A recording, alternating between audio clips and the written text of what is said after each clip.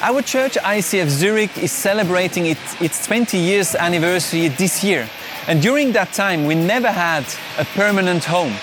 Through the growth of our church and external factors, we always had to move location from one place to another. But this time is soon coming to an end. We are coming home. And we are so looking forward to this new chapter that we are living as a church. This new building will give us great facilities for our celebrations, great room for community, ICF College courses, and amazing room for our kids and youth facilities. If you want to be part of this project, if you want to get some information on this project called Coming Home, and maybe you want to support it financially, then please go to our website. You will get all the information there. Thank you so much for your support.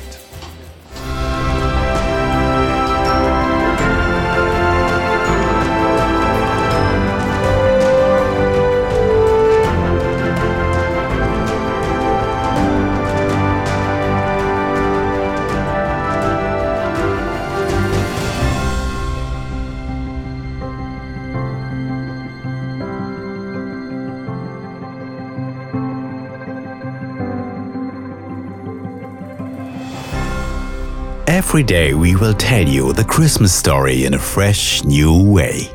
The celebrations filled with great gospel music and unexpected guests. And for Christmas, the wonderful Christmas experience. The story of Christmas. Christmas season at ICF. In the time of Herod, king of Judea, there was a priest named Zechariah, who belonged to the priestly division of Abijah. His wife, Elizabeth, was also a descendant of Aaron. Both of them were righteous in the sight of God, observing all the Lord's commands and decrees blamelessly. But they were childless because Elizabeth was not able to conceive, and they were both very old. Once, when Zechariah's division was on duty and he was serving as priest before God, he was chosen by Lot, according to the custom of the priesthood, to go into the temple of the Lord and burn incense.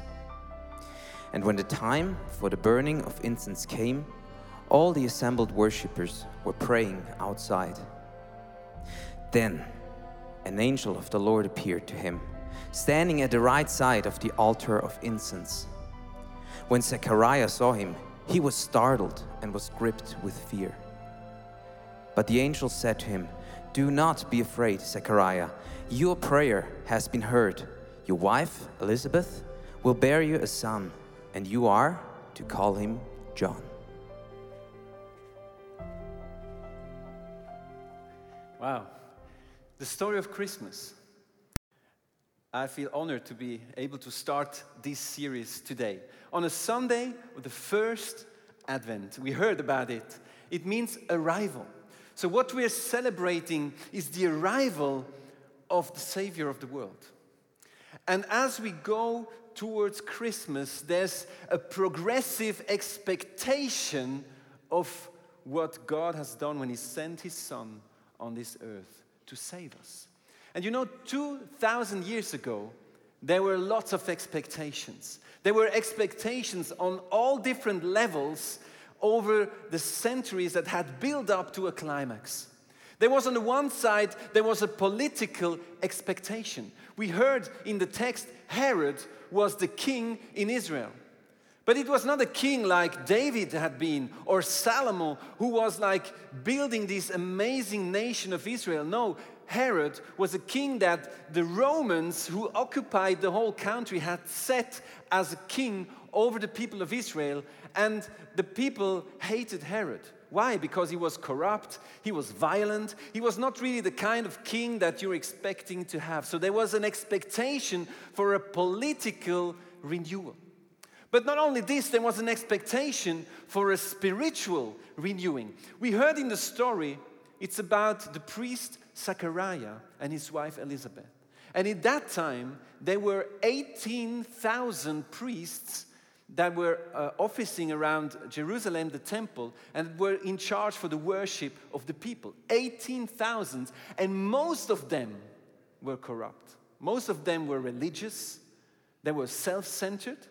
And that's why in this passage, it is said explicitly that Zachariah and Elizabeth were God-fearing, that they were actually doing what God was telling them to do. And this is really something that you had to highlight in this time, because most of the priests wouldn't live in God's way. Even the high priest, the highest spiritual people in the country, was put in place by the King Herod.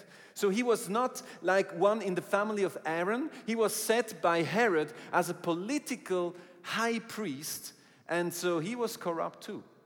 So we see here a building up for a spiritual renewal. But then there is a personal story. It's the story of Zachariah and Elizabeth, this couple, and it says that Elizabeth was barren. They didn't have children. And you know, in that time, if you were barren, it was a sign that you didn't have the favor of God on your life. And I can imagine Zachariah, he was always around priests, you know, around these religious people. They were probably chatting behind their backs, telling people, you know, Zachariah and Elizabeth, it seems everything perfect in this couple. I'm sure there must be some hidden sins somewhere. Otherwise, why wouldn't God give them children? Children are a blessing from the Lord, and apparently they don't deserve God's blessing. And I can imagine that Zachariah and Elizabeth, they had been praying. They had some personal expectation. They have been praying for a son or a daughter, a child, for years. And you know, the whole Old Testament tells about this expectation of a Messiah, of a Savior, who will come and change everything. And Malachi is the last prophet of the Old Testament. Chapter 4 of Malachi is the last chapter of the Old Testament. And the verses 5 and 6 are the two last verses of the Old Testament. And let's read what it says there right at the end of the Old Testament. That's the last words in our Old Testament. It says there, "See, I will send you Elijah." And Elijah, I mean, yeah, he was not on the earth anymore. So it's talking about another Elijah than the prophet Elijah in the Old Testament.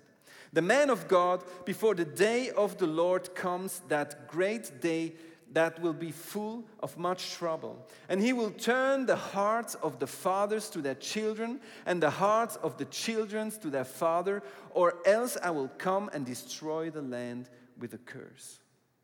So you see that this passage tells us about a Savior, a prophet like Elijah who will come. And what will he do? He will do a heart transplant. Because you know, all these problems that we've heard from, political, spiritual, and also these personal things, are part of a fallen world. And what the people needed in that time was someone who would do a heart transplant, change the hearts of the fathers to their sons and the sons to their fathers. But you know why? What? After these words of Malachi, there were 430 years of silence. So between the last verse of the Old Testament and the beginning of the New Testament, there are over 400 years silence. There were no prophets. There was nothing recorded in the Bible. Of course, God was still here. He was still active. He was still doing his things. But in the Bible, for the people of God, there was no word of God that was recorded. So God was silent for over 400 years. Imagine that. 400 years. There's a promise still ringing in the ears of the people that there will be someone coming, like the prophet Elijah. But 400 years is a long time.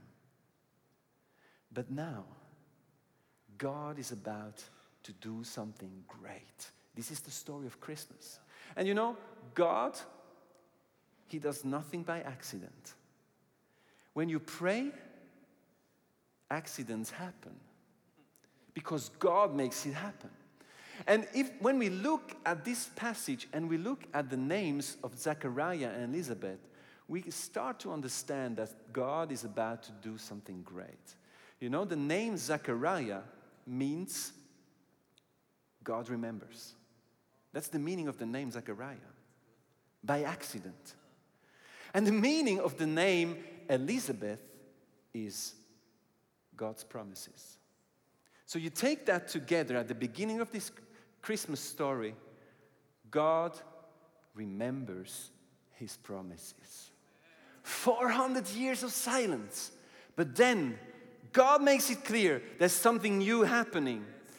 God is faithful to his promises. That is one of his major values that we know from God, is that he's faithful. When God is saying something, it will come to pass.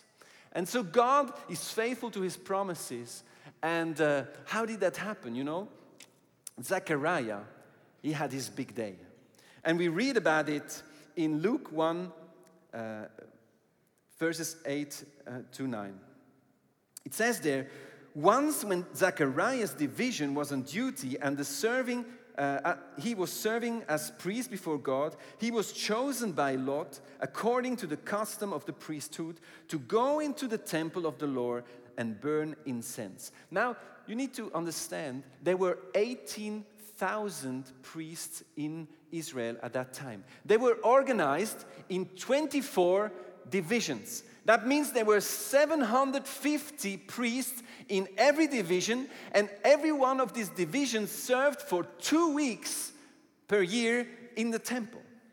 So that's how it was organized. And from all these priests, only one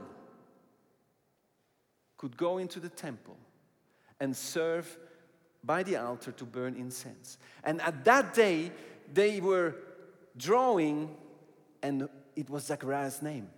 And so you can imagine, for Zechariah, this was a great day. The Talmud says that for a priest, it was a once-in-a-lifetime opportunity to be able to enter into the holy, not the holies of holies, but into the room before the holies of holies, where there was this altar that you see rebuilt here, a bit bigger than it was in natural. But he could go in there, and his duty was in the morning, in the evening, for 1 whole week to burn the incense in the temple. So that was Zechariah's day.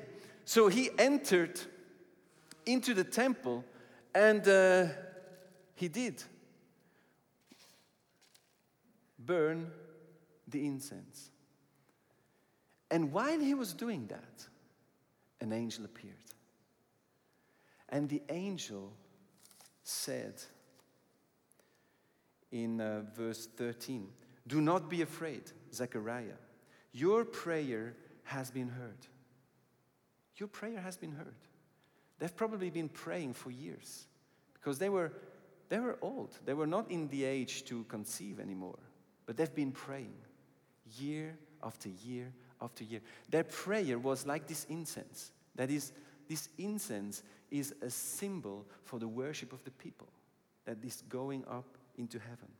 And the angel tells him, "Your wife Elizabeth will bear you a son, and you are to call him John." So we see this personal expectation is met in the temple, right at this altar. But not only this, we talked about a spiritual expectation.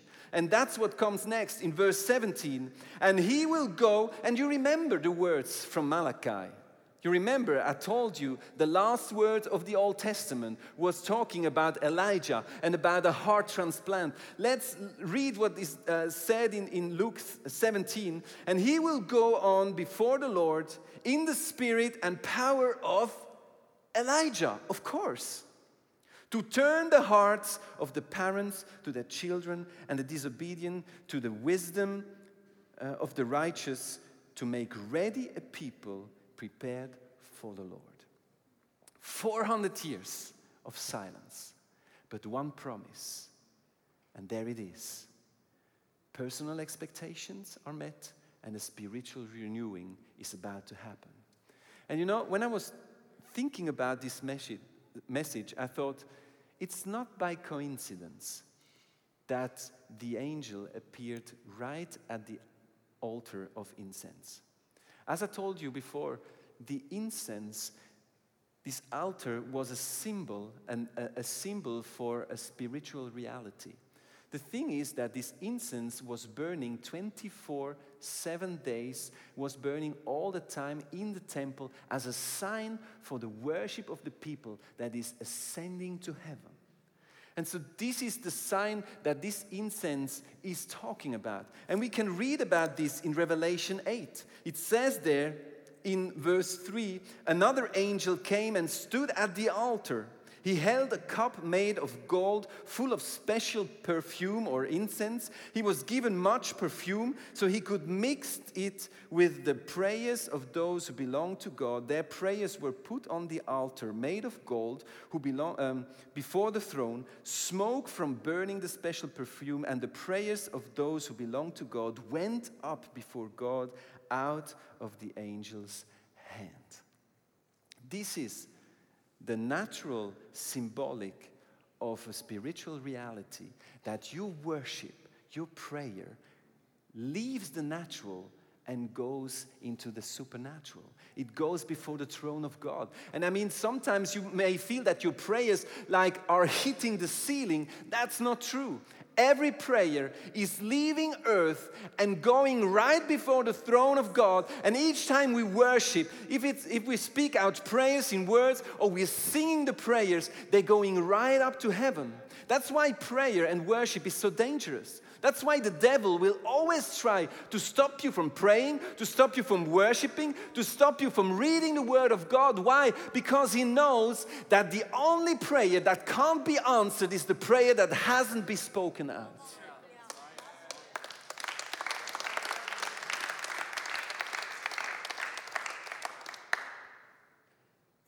You know, incense has no power. That's just a symbol. There's some religion where they think that even the incense gives you some supernatural power. That's not what we believe. That's not what they believed in the time of the temple. But for them, you know, entering this temple and smelling the incense. I mean, I will be high tonight after 4 services of smoking that thing. But this was such a picture of worship that is continually going up to heaven. You know, when we worship, did you know that when we are in worship, in corporate worship, as we were a couple of minutes ago, did you know that our hearts synchronize when we sing together? Did you know that our hearts beat as one when we corporately worship our God? You know, the best way to be unified in a group of people like that is worship. Worship. Just speak out the truth of God together with music, and this will unify a group of people.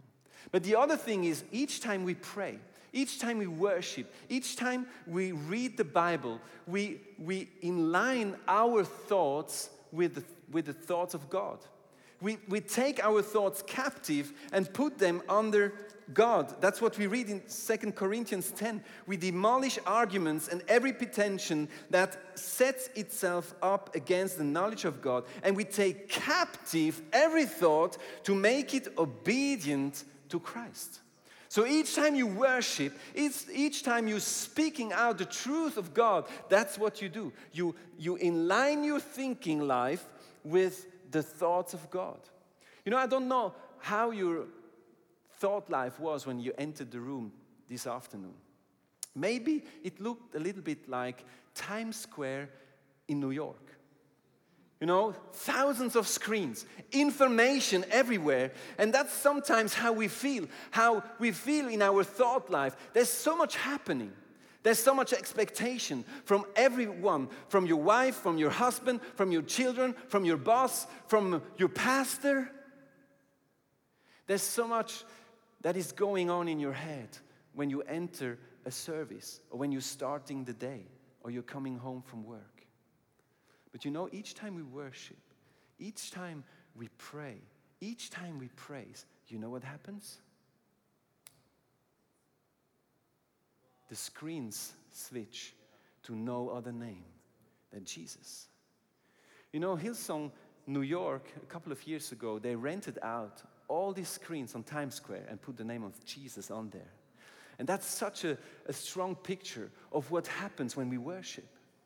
We inline our thoughts that are going everywhere, and you put one name over it. That's the name of Jesus. And we need that, we need to discipline our thought life. We need through worship to inline everything that wants to happen in our head to one name, and that's the name of Jesus. Do you know why the birds are singing in the morning? I mean, early morning, right before dawn, before the first rays of the sun, the birds are singing like crazy. Why is that? Some people ask themselves the same question. They were thinking about why. I mean, of course it's nice. We love to hear the birds singing, but there must be some greater meaning behind the singing of the birds. And so they found out that actually the birds in the morning, especially in spring, with their singing, they are awakening the nature. They're awakening the plants. How do they do that? The plants are organic things, plants. And they feed from the ground, but they also feed from the air, from everything that's coming out from heaven. And what they found out is that the plants have a lot of, they call it stoma. Stoma is Greek for mouth. So this is a leaf with a lot of this mouth. And I have a picture where you see it, even close it up. So that's a leaf very close, and you see there's a lot of these stomas, of this mouth, that are here to captive the nutrient that is in the air, that is coming out of the morning dew and the rain. And what these people found out is that actually when the birds are singing early morning, they produce like some vibration that is actually opening up the stomas in the plants. And this makes the plants receptive for the food that is coming down from heaven. How great is that? God is a creator. And everything He's doing it on purpose. And so there's a bigger meaning in everything we see in creation, even in the things that we don't see. God is right into that. So, of course they had to test that. Because if you're scientific, you can't just say things that are just assumed. So what they did, they took some plants and they played them some music, especially Vivaldi's Four Seasons concert. And Vivaldi, he was a master in capturing the sound of nature. And so you hear the birds, it's springtime. And the plants that had been grown with this music gave up to 70% more growth than the other plants. So they could show that actually music is helping to grow plants. I mean, they found out that it's not working with every kind of music. So, free jazz didn't work. And I understand. Because I get nervous when I listen to that. So that's not the sound of the birds. That's the sound of some crooked something. But there's power in music. And the whole Bible tells us about it, that God created music. And when we'll be in heaven before the throne of God, there will be 24-hour worship. And not just because it's nice. Of course, we like nice music. But it's more of that. There's power. There's power in worship. Worship that is coming from the natural and ascending before the throne of God. And I believe that the same is true for us humans. There are scientific who found out that actually people who are regularly worshiping, praising, praying, reading the Bible are more healthy than others. Why? Because up to 98% of every physical and mental illness starts up here in your thinking life, in your thought life. And so if we start to align our thoughts with thoughts of God, we are open for His power. And I think that music opens your soul to the spiritual. That's why it's so powerful. That's why it's so powerful to worship. That's the reason why we start our services with worship music. It's not because it's nice, it gives you 5 or 10 minutes longer to get into the service. You're missing out. One of the most important parts of the meeting. Why? Because this music opens up your captivity for the spiritual, for what God is about to do in this time. So, when I prepared this message, I felt that God telling me, hey, let's start this Christmas time with a time where we enter into the presence of God. And so I brought my personal bird with me. And she's a very nice bird, actually. I've been married to her for the last 17 years. And yes. And I felt that God was telling me, hey, let's start this Christmas time with a time where we enter into the presence of God, where we worship, where we open our stomachs for what God is about to do. I don't know what your expectations are for this Christmas time. I don't know what your expectations are for the end of this year, or maybe for next year that is starting in a couple of weeks. I know that Christmas time is a time of joy and of happiness, but it's also a time of trouble. It's a time of sorrows because, you realize maybe your family is dysfunctional and is maybe overseas and you feel alone, or whatever is in your life.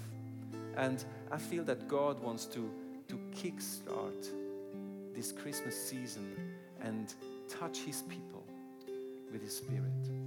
After Elizabeth got this message from the angel, we have the story of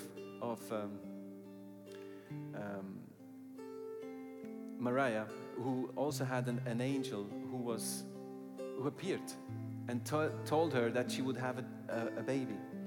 And the angel says the following to her: see, your cousin Elizabeth, as old as she is going to give birth to a child. She was not able to have children before, but now she is in her 6th month. And then the angel says, for God can do all things. God can do all things. God can do all things. And as we come together tonight and just send our praises up to heaven, I expect God to move in our midst. And I want to do it in a way that we don't do too often at ICF, but I really feel that sometimes it needs some bold step of faith to receive what God has in store for you. And so I asked the prayer team to come to the front. So we have the prayer team, we have pastors, we have leaders that are here at the front of the stage. And as we are singing, as Tabea will start worshiping, singing, I pray that you come forward if you need a prayer, if you need a breakthrough. Maybe you're sick, maybe there's a relationship falling apart in your life, or whatever it is, whatever expectation you have. I want to stand on the promise of God that nothing is impossible for Him. And let's spend this time in His presence and expect God to move in our lives. So let's take these couple of minutes. We'll have Tabea singing, the team joining us. But please, don't let this time just pass you by without you taking a step towards God. He wants to do something. I feel He's here and He wants to touch your life.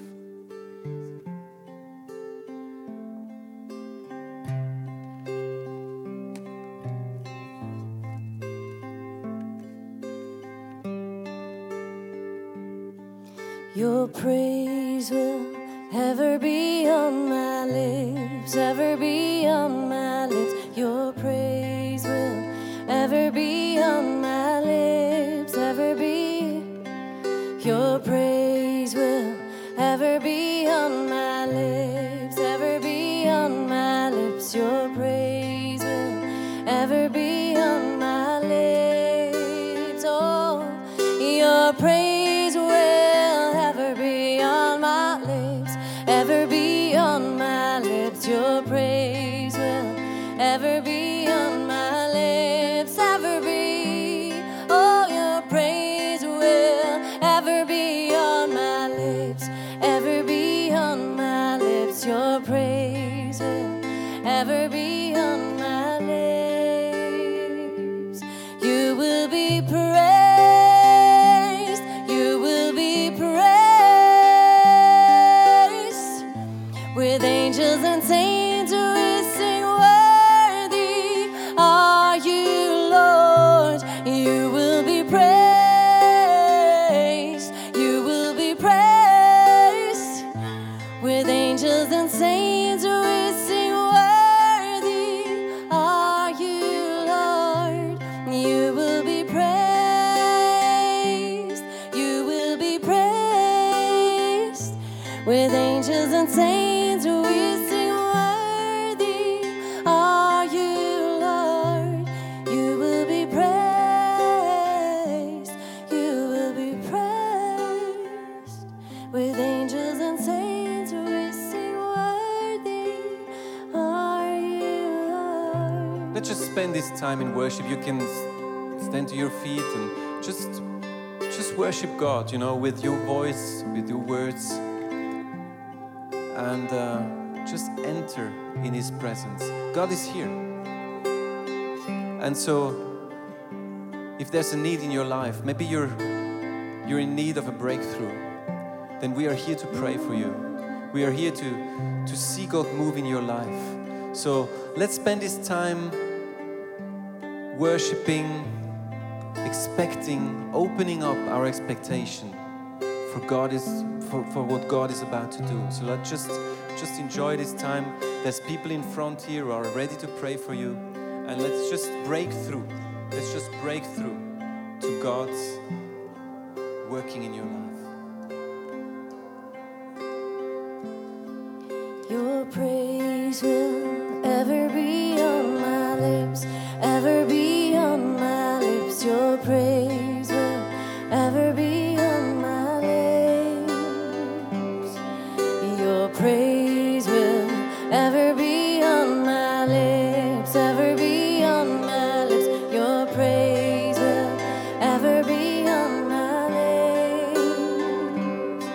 Your praise will ever be on my lips, ever be on my lips. Your praise will ever be on my lips. Your praise will ever be on my lips, ever be on my lips. Your praise will ever be on my